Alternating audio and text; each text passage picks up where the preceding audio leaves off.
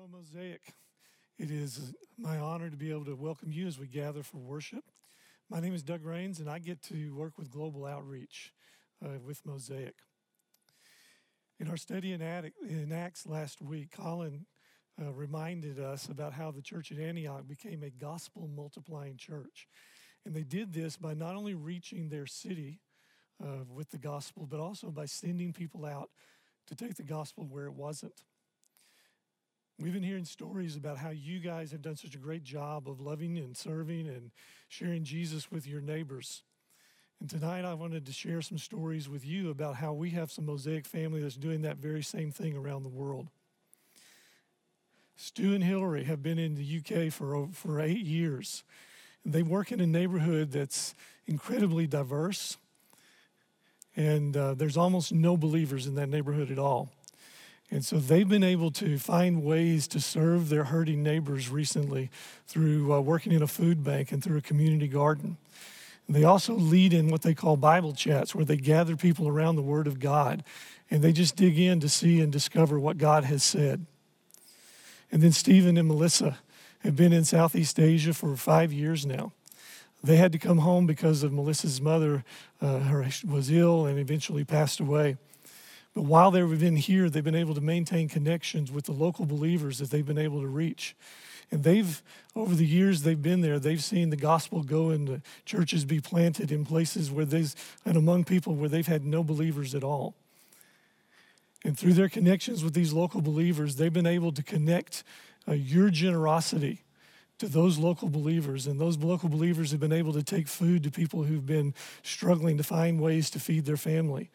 And as they took the food, they prayed and they shared stories of Jesus. And now people who were never open to the gospel are asking these local believers, could you come back and could you tell us more about Jesus? Eric and Julie work with an organization that focuses on sending people to places to create scripture where they have no scripture at all in their language. And because these countries have been closed due to the virus, Eric said he has had more time to coach his people and spend more time praying with them and praying for them. And he feels like now when these countries are opened up, they'll be even better prepared than they would have been before. David and Monica lead a church in Turkey. And when the virus closed down their city, they weren't able to meet for worship anymore. And so they decided they would start recording and streaming online services.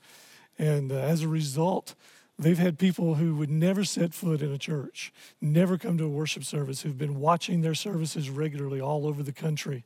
And just recently, they were able to baptize 3 men who are now new followers of Jesus. Our Hoops team works in West Africa.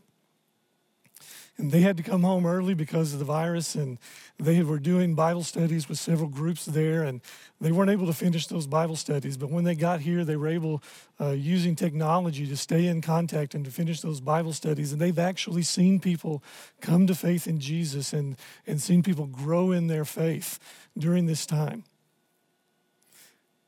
Seth and Kayla have been in Serbia for just a little over 2 years, I think. And Serbia is one of those countries that they went into a complete lockdown very early. And Seth and Kayla really struggled with now they couldn't have any contact with any of the people that they had gone there to work with. So they decided they would just gather their team every day and pray for their friends and their neighbors. And as the country has opened up, they're now seeing those neighbors they've been praying for every day with new eyes. And they have a renewed and a refreshed vision for ministry where they are. And then Sydney is working with college students in Montenegro. And of course, the virus caused everything to change, and the ministry they were doing, and all of that change and uncertainty are the things that we've had to deal with, and Sydney's had to deal with those as well. But she's been able to find ways to connect with her friends and spend time with them and actually use that change and that uncertainty and the struggles that she's had as an opportunity to share with them how Jesus has helped her through that. Now, I tell you these stories for a couple of reasons. One, I just want you to know who our Mosaic family is that's working around the world to share the gospel and encourage you to be praying for them. But secondly, I wanted you to hear how God continues to work, just like he did in the book of Acts. And there's no persecution or distance. There's no virus. There's no economic upheaval that will ever stop his work. And he is doing just as much now as he's ever done. And we get to celebrate and rejoice to be a part of that. And I wanted to share that with you. In our study tonight, one of the themes that we're going to notice in the scripture is that God's people were praying. And we'll see that repeated a few times in the scriptures. And our global workers would all tell you that the most important thing we can do to partner with them is to pray with them and pray for them. And so could we just pause as we get ready to move further in our worshiping? Could we pause and could we pray? And could we just thank God for the work he is doing and the workers who are out there who are declaring and demonstrating the goodness of Jesus all around the world. So Lord Jesus, we thank you that your name is being lifted up. And even a worldwide pandemic wouldn't shut you down. And Lord, we thank you for these faithful workers who, whether they're still on the field or whether they've had to come home, they've stayed faithful to do the work that you've called them to do. And Lord, you've blessed that. And people have come to know you, and people have come to be followers of Jesus because of that.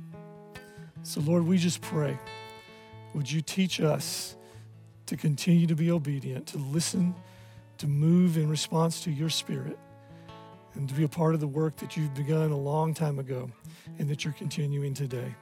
May you be honored and glorified as we worship you today. In Jesus' name, amen.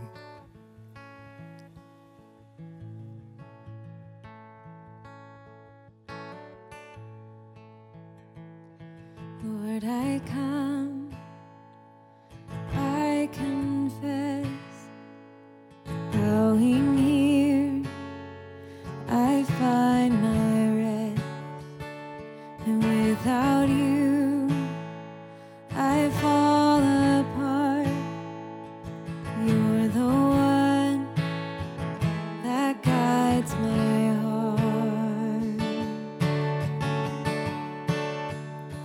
Lord, I need you. Oh, I need you. Every hour I need you. My one defense, my righteousness. Oh God, how I need you.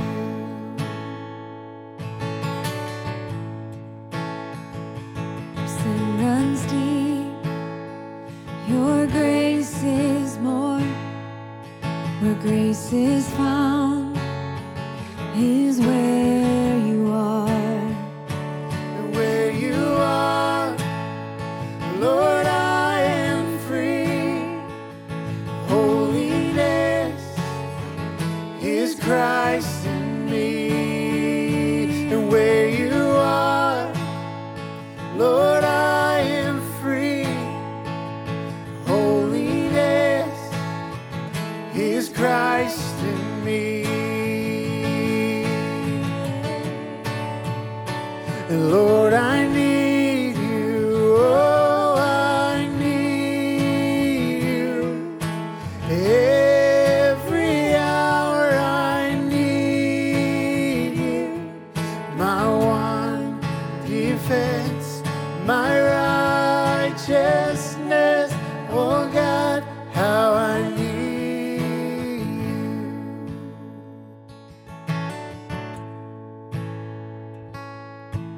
Teach my song to rise to you.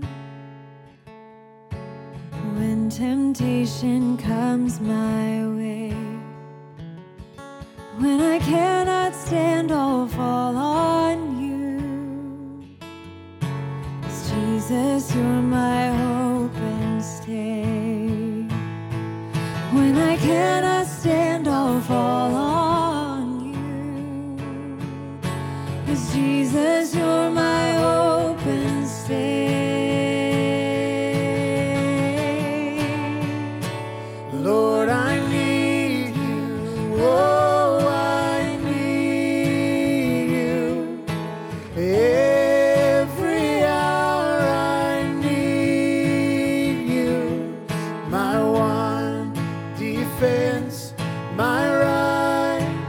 righteousness. Oh God, how I need you.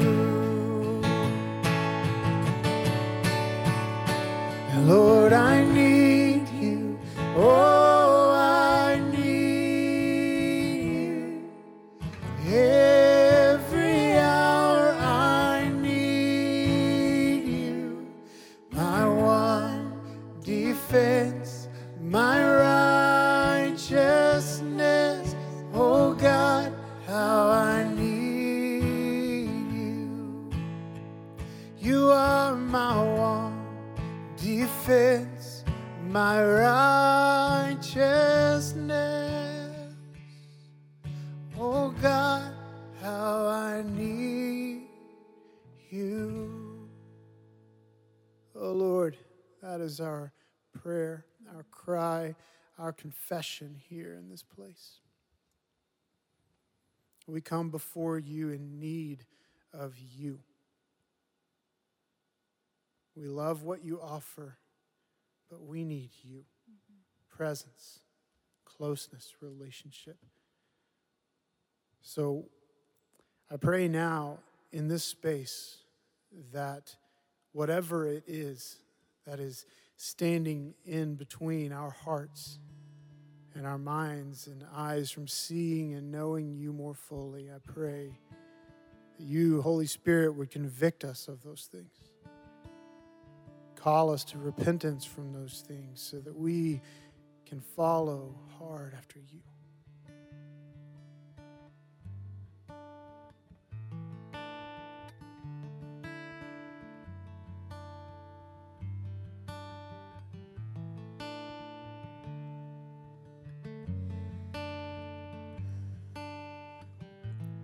In the darkness we were waiting, without hope, without light, till from heaven you came running.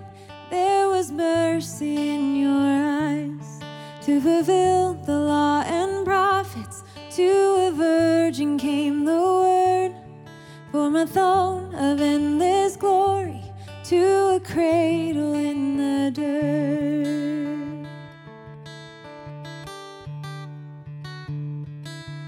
Praise the Father, praise the Son, praise the Spirit, three in one.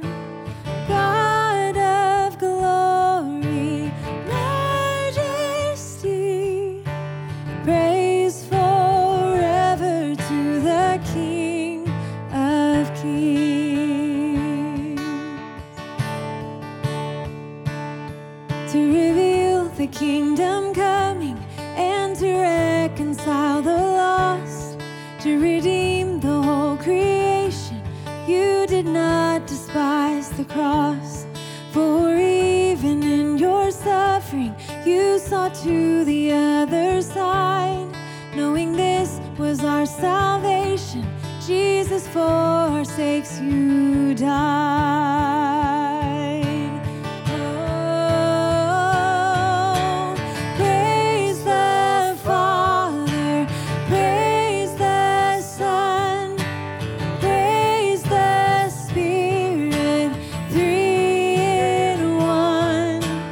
God of glory, majesty, praise forever to the King of Kings. In the morning that you rose, all of heaven held his breath, till that stone was moved for good, for the Lamb had conquered death. And the dead rose from their tombs, and the angels stood in awe, for the souls of all who'd come to the Father are restored. And the church of Christ was born, and the Spirit lit the flame. Now this gospel truth of old shall not kneel, shall not faint. For his blood and in his name, in his freedom I am free. For the love of Jesus Christ, who has resurrected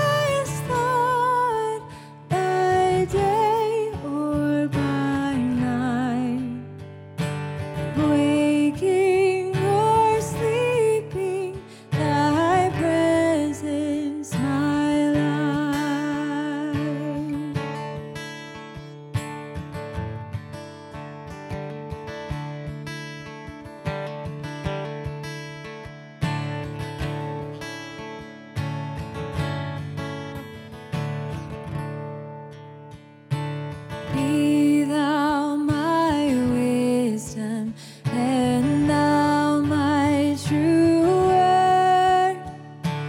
I ever with thee, and thou with me, Lord. Thou my great Father, and I thy true Son. Thou in me dwelling, and I with thee one. And oh God, be my everything, be my delight, be Jesus my glory, my soul satisfied.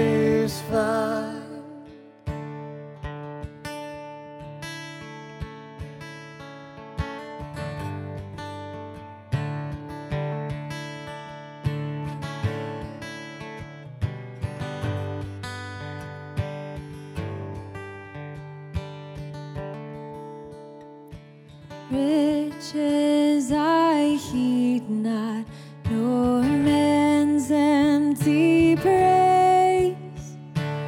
Thou mine inheritance, now and always. Thou and thou only be first in my heart. High King of heaven, my treasure thou art. Oh God, be my everything, be my delight, be Jesus my glory, my soul satisfied. Oh God, be my everything, be my delight, be Jesus my glory, my soul satisfied.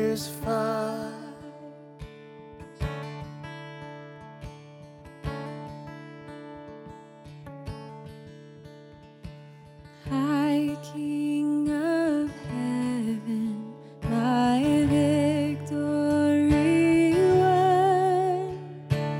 May I reach heaven's joys, oh bright heaven sent.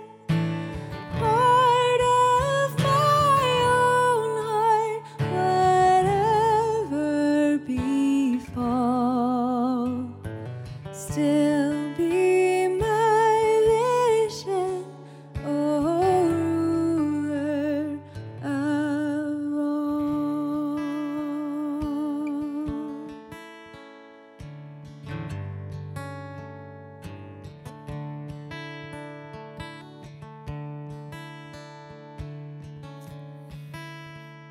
Well, good evening, Mosaic. Thanks for joining us again here live at 5. If you've been with us here throughout Acts, we have been doing, throughout August, we have been doing a stone skip through this wonderful book of Acts, this story of how God calls outcasts and sends them to the outcasts, how he calls the marginalized and he actually sends them to the margins, or maybe some Mosaic modern day language, he calls people that are broken and he makes them matter, glorifying God by sending them to broken-hearted people and seeing lives, seeing cities, even seeing countries transformed by the power of the gospel. Somebody was going to ask you, how do you summarize the book of Acts? Acts 1:8 would be a great place to start. But you will receive power when the Holy Spirit has come upon you, and you will be my witnesses in Jerusalem, in Judea, in Samaria, to the ends of the earth. And the book is actually built in that kind of expansion plan. And I'm intrigued and I'm inspired, and maybe even my epic mode to think about, wow, the cities changed, the countries that are changed. Well, tonight Tonight's going to look a little different as we look at the church of Philippi from Acts 16. We're actually going to see what happens when individuals are changed by the power of the gospel.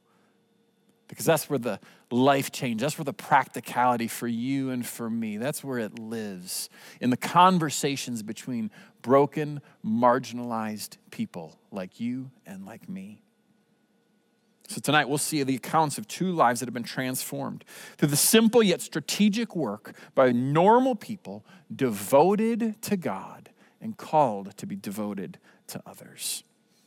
And I'm so excited to read and teach through these stories with you, one of which, because the first story from Acts 16, 11 through 15, it is the namesake for our third child.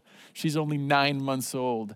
It is the story of sweet Lydia. So go with me there to Acts 16. We'll start in verse 11. It says this: "So, setting sail from Troas, we made a direct voyage to Samothrace, and the following day to Neapolis, and from there to Philippi, which is a leading city of the district of Macedonia and a Roman colony. We remained in this city some days. And on the Sabbath day, we went outside the gate to the riverside, where we supposed there was a place of prayer. And we sat down and spoke to the women who had come together. One who heard us was a woman named Lydia from the city of Thyatira, a seller of purple goods, who was a worshiper of God. The Lord opened her heart to pay attention to what was said by Paul. And after she was baptized, and her household as well, she urged us, saying, 'If you have judged me to be faithful to the Lord, come to my house and stay.' And she prevailed upon us." Now, Paul seemed throughout Acts and the letters, he seemed to have almost a missional strategy, if you would. He would go to the Jews and where they hang out, and he would go to the Gentiles to where they hang out. Now, typically the Jews, they would meet in the temple, and the Gentiles would be everywhere. And here's the question: which one is this? Well, the facts of the time were that it would take 10 faithful Jewish men in any city to warrant a Jewish temple. Here is a gathering that is not men. It's not in a building. No, it's women meeting to pray by water. And so in this case, when there is no temple, Paul would go to a place where you would suppose that people of religious commonality gathered. And the tradition was that was by the side of water. And so at that side of the riverside, we have this woman named Lydia who's in town on business. It says that she's from a city called Thyatira. It's a hometown in the province of Asia, a city that was famous for its purple fabrics. Now, in the Roman period, purple was considered the most precious of all the colors. Thus, here's what we can kind of deduct from this, is that Lydia dealt with an exclusive, affluent clientele. We have a woman from a foreign land who was very wealthy and dealt with very wealthy people.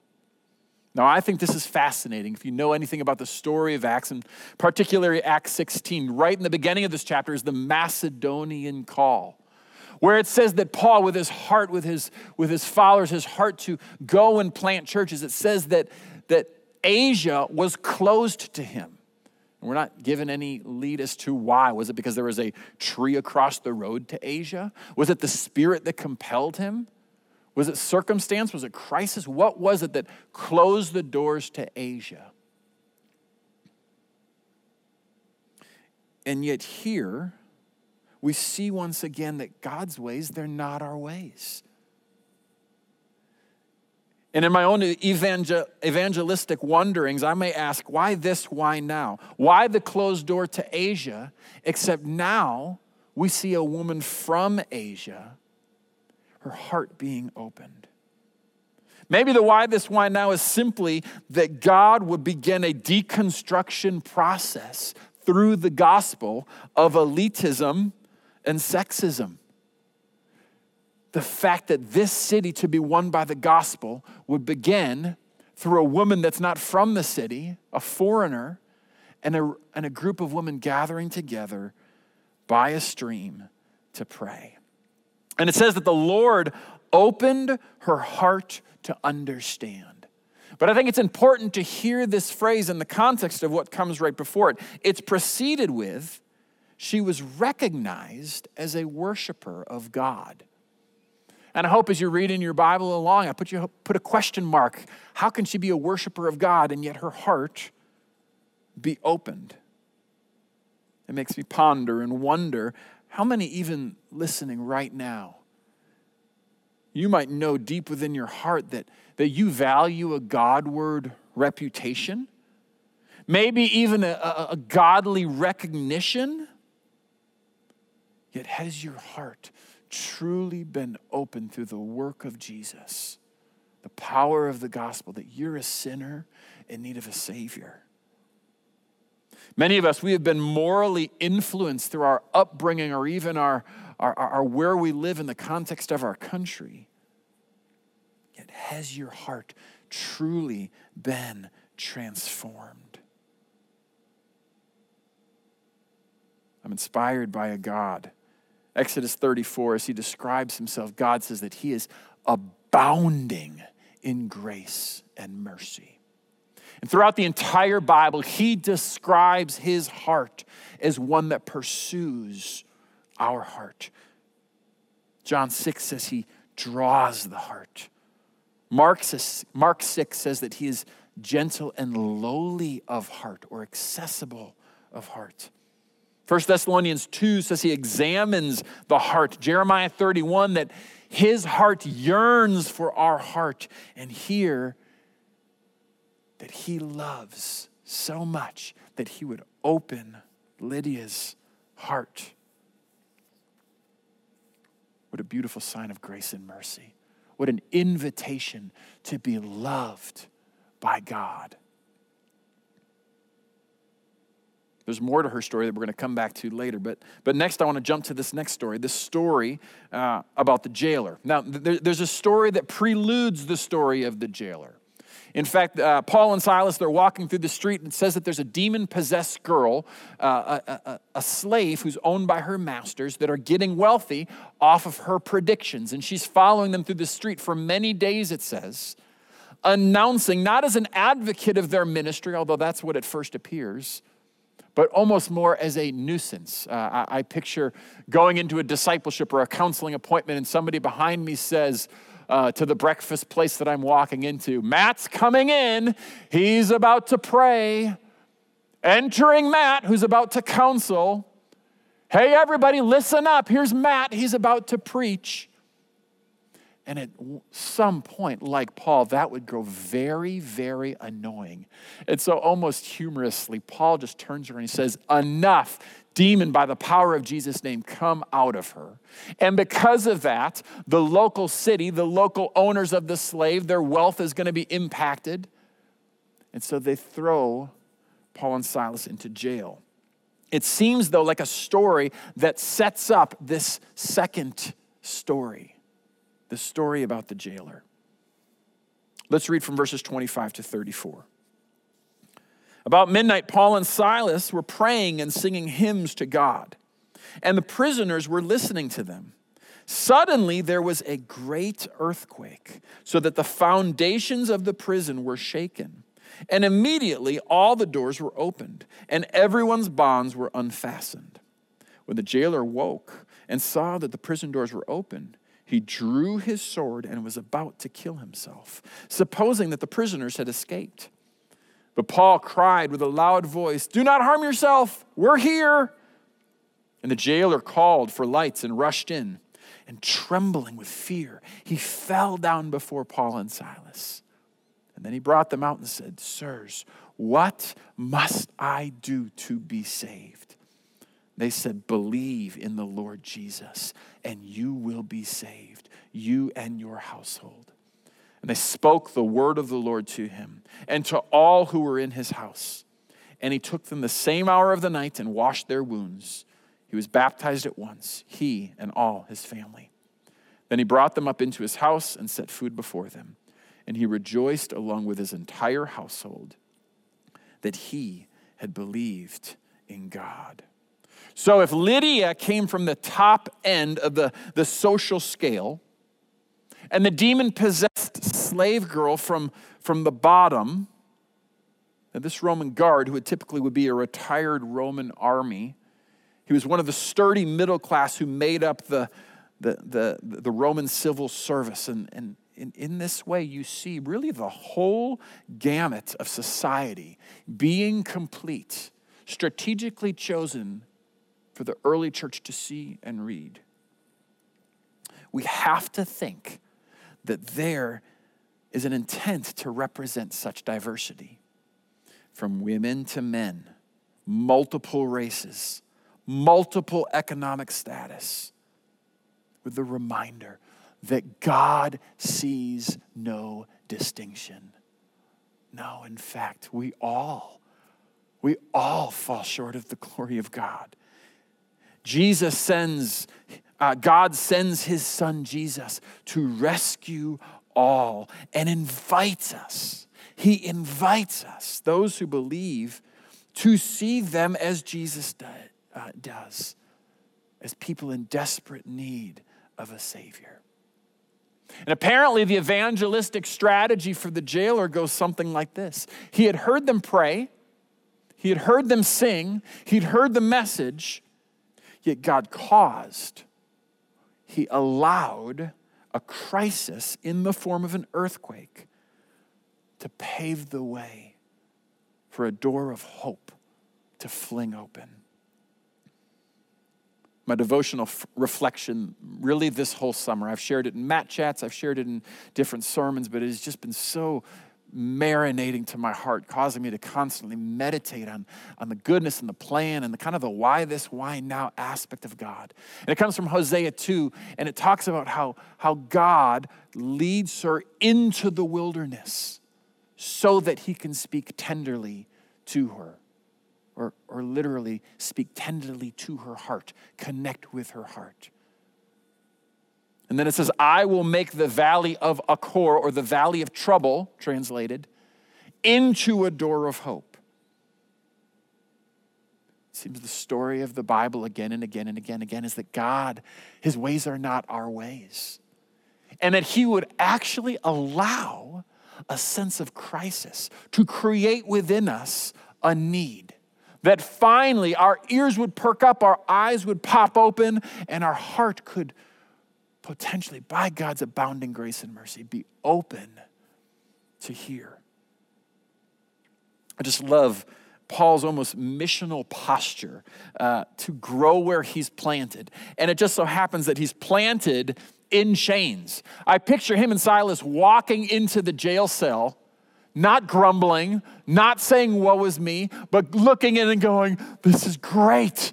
They're going to chain us to the guards. They're going to chain us to the other prisoners. We can say, we can sing, we can pray anything we want. They can't get away from us. What an opportunity. Now, we've been in a similar opportunity. Although I wonder if you would see the last 6 months as opportunistic. You know, the Psalms, they describe seasons of hurt and pain and crisis like you're drowning, and waves continue to push you under to the undertow again. And I bet in all the things, it seems like about on a 2-week wave rotation, something else comes that polarizes our society, polarizes our families, polarizes even our church, drowning us. And I doubt that many of us would say as Christians we're being persecuted right now. Maybe some of us would be vulnerable enough, bold enough to say what we're chained to is our fear, or maybe chained to our apathy. But here's the opportunity. The last 6 months has been a ripe season for heart change. The crisis, the wave after wave, has made people, those who don't know Jesus, whose hearts have not been fully open, asking, questioning, wondering why. People that are hopeless, that are separate, that are isolated, that are without God, looking for the hope to be rescued. And why this, why now? again, in my evangelistic experience, so often, it's not having the perfect articulated defense or statement or theory or way to convince somebody with wise and clever words. Rather, the clearest and best opportunities, the open doors of hope to the gospel, come through crisis. When people are hurting, it is responding and it is being available in crisis. It's validating the crisis. It's empathizing. It's stepping into their mess and saying, I have been hopeless too, yet I have found hope. And giving the margin to be there with them in it. I just picture the jailer watching out of the corner of his eye, hearing the message, and then experiencing heart change for himself. Now, in these two stories, we have a lot of differences that I think show significant value, but there's also some similarities. Similarities of what happens next that can really practically guide us. So there's a few that I just want to walk you through. Here's the first one. The first one is the plan to pray. You see it as they're on their way to Lydia. They're looking for the place of prayer. You see it with the slave girl, the demon possessed. They're on their way to pray. You see it as they're in shackles, chained up with the jailer, that they're singing and they're praying. That prayer precedes everything. So often we make prayer just the closing note or the final bullet point. But what if prayer was our strategy? What if we actually started with the place of, God, I am unable. And that alone, that humbling effect, is a statement of, and God, you are able. And I submit myself to how you are working. So my question to you would be, not are you praying? The question is, what is your plan for prayer? What prayer are you on your way to? A second reflection, when both Lydia and the jailer, when their hearts were transformed by the gospel, both of them were baptized.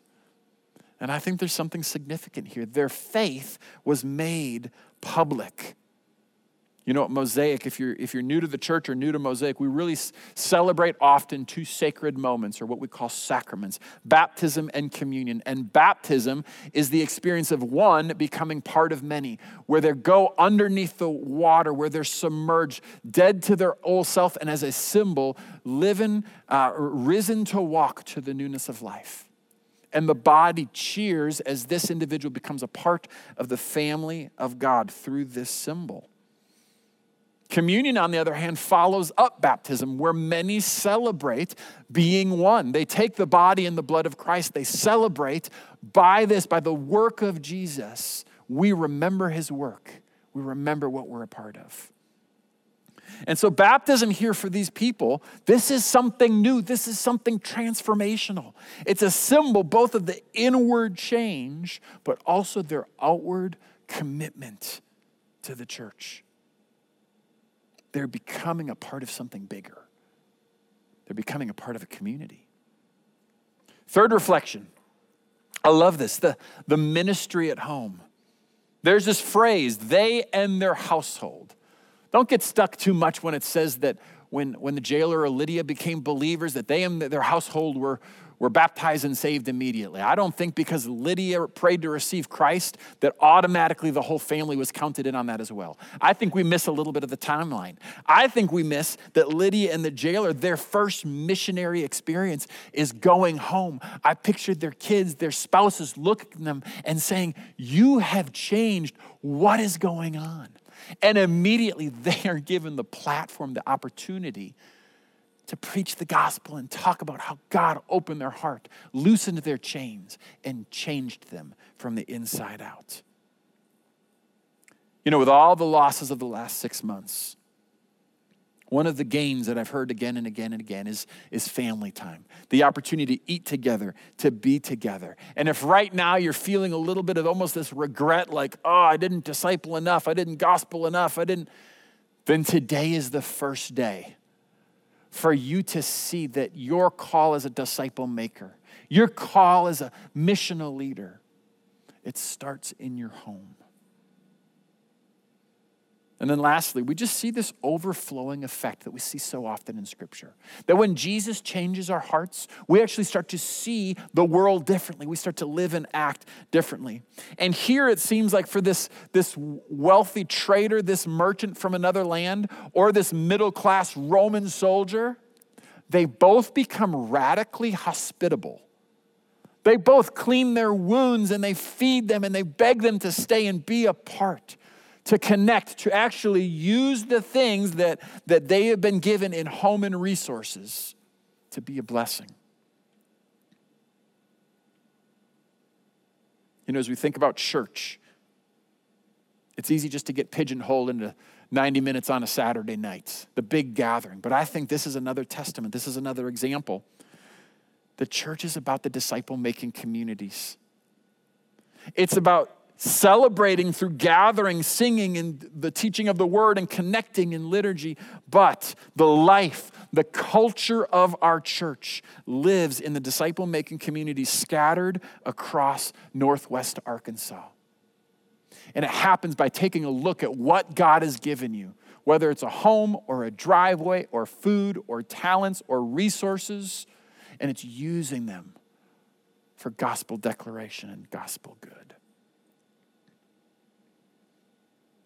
Hey, like we've been doing every week throughout this series on the church in August, we just want to close our time. We know that a lot of you are sitting with your family right now. And as we close with these questions, just stay together, pull together for just a few minutes to ask these questions.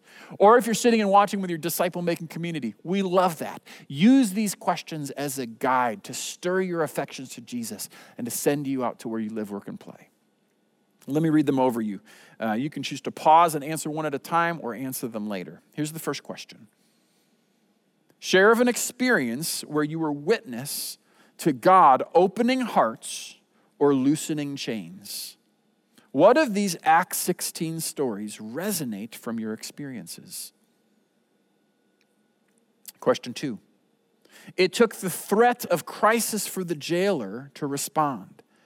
How have you or could you capitalize on this current season of crisis for gospel redemptive opportunities? Hey, let me just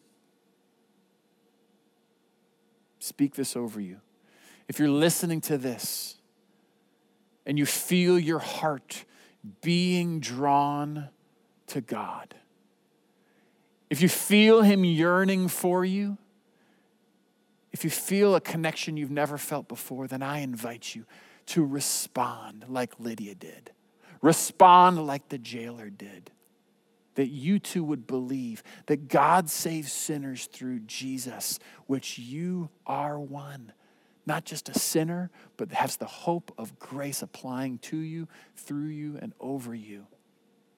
And that you would respond to Jesus, giving your life, your heart, your transformed whole reality to know Him and love Him. Let's pray, and then we're going to hear from our directional leader, Mickey Rapier. Lord Jesus, thank you for the opportunity to hear these stories about these two individuals. You changed their hearts, and you actually used some very average men in Paul and Silas to do it. And again, I'm wowed by the fact that you would transform hearts, but that also that you would include us in that journey. You would welcome us into that process. And I pray for every listener of this message tonight, everyone who has their Bibles open on their lap, gathered in whatever family or community their context is. Lord, would we see the places that you've planted us as opportunity? Not as walls, not as problems, not as issues, but as opportunity to bring the gospel, to make disciples in Jerusalem, Judea, Samaria, and the ends of the earth. We know it is only by your power, through your Son, Jesus' work, and through the indwelling of the Holy Spirit that this is possible. And in this we hope and we pray. Amen. Hello, Fellowship family. The elders have determined that we will open our campuses to services on Labor Day weekend, September 4th through 6th. Since the middle of March, you have been incredibly patient, encouraging, generous, and understanding during this most difficult worldwide crisis. We know it isn't over, but as hospitalizations began to decline in Northwest Arkansas recently, the elders decided we could safely open our doors again with some restrictions in place. Remember, our buildings were closed, but you, the church, never skipped a beat in being the hands, feet, and voice of Jesus in our region. In a few moments, our congregational leaders will share plans and instructions for those who wish to attend services in the coming weeks. As good neighbors, we will cooperate with state and local officials and follow CDC guidelines for the protection of all. We know that some of you won't feel comfortable attending services yet, and that's okay. Others have underlying health issues that require staying home out of necessity. Well, rest assured, we are now capable of live streaming our services each week, and we will do our best to serve you well. Never forget, God is in control. Bless you all.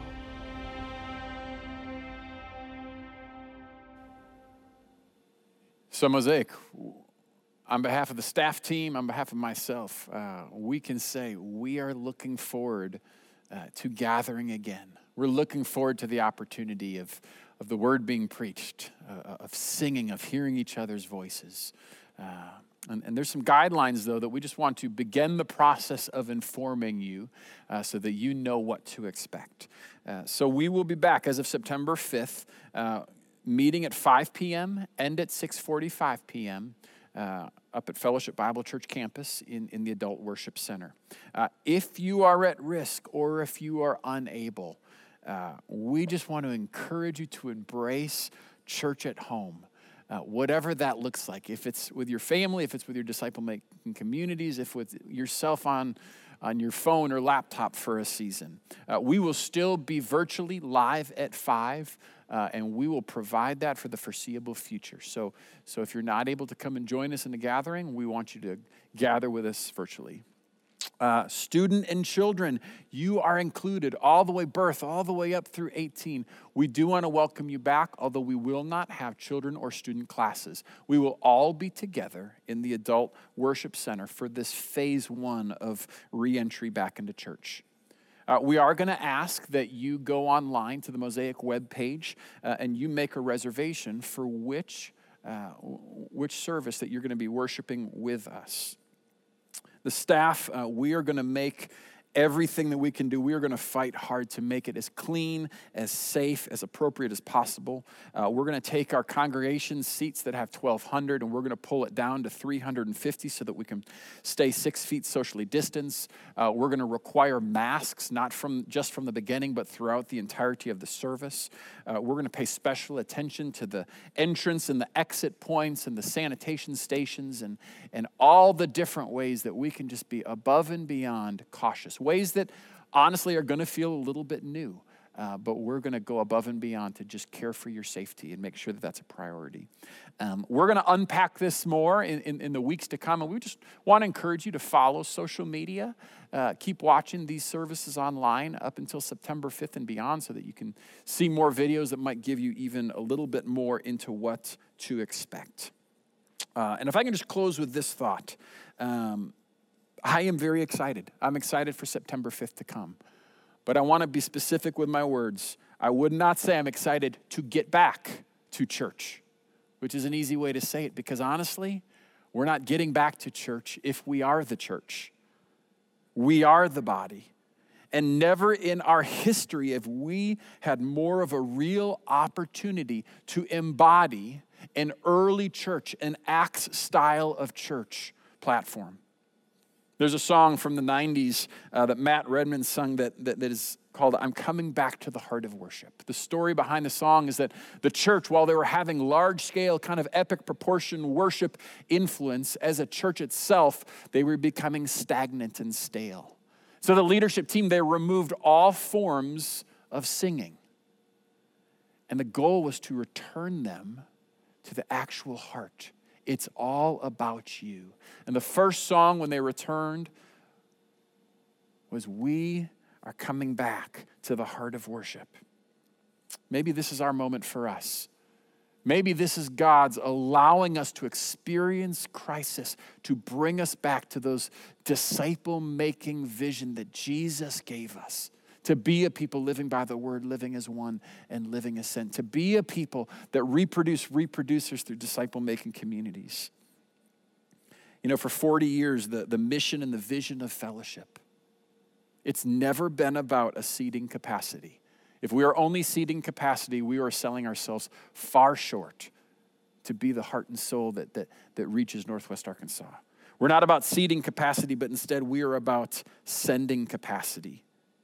So yes, we're excited about singing. Yes, we're excited about air high fives or wing high fives or 6 feet away convos. Yes, I am excited about preaching to you and not an empty room of chairs and just a camera. But you know what I'm most excited about?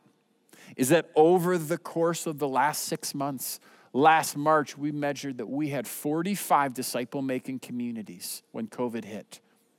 This week we looked again, and 101 are registered and ready to roll for this fall. Friends, if you are not being a part of a disciple-making community, you are choosing to not be a part of the heartbeat of Mosaic. You're choosing to not be a part of so much of the rhythm, so much of the value, so much of the life change. And so we just encourage you to win the heart and soul of Northwest Arkansas. It begins in very real, very personal, real life people conversations, just like it did in Acts 16. Mosaic, we love you, we're praying for you, and we are looking forward to seeing you. Good night.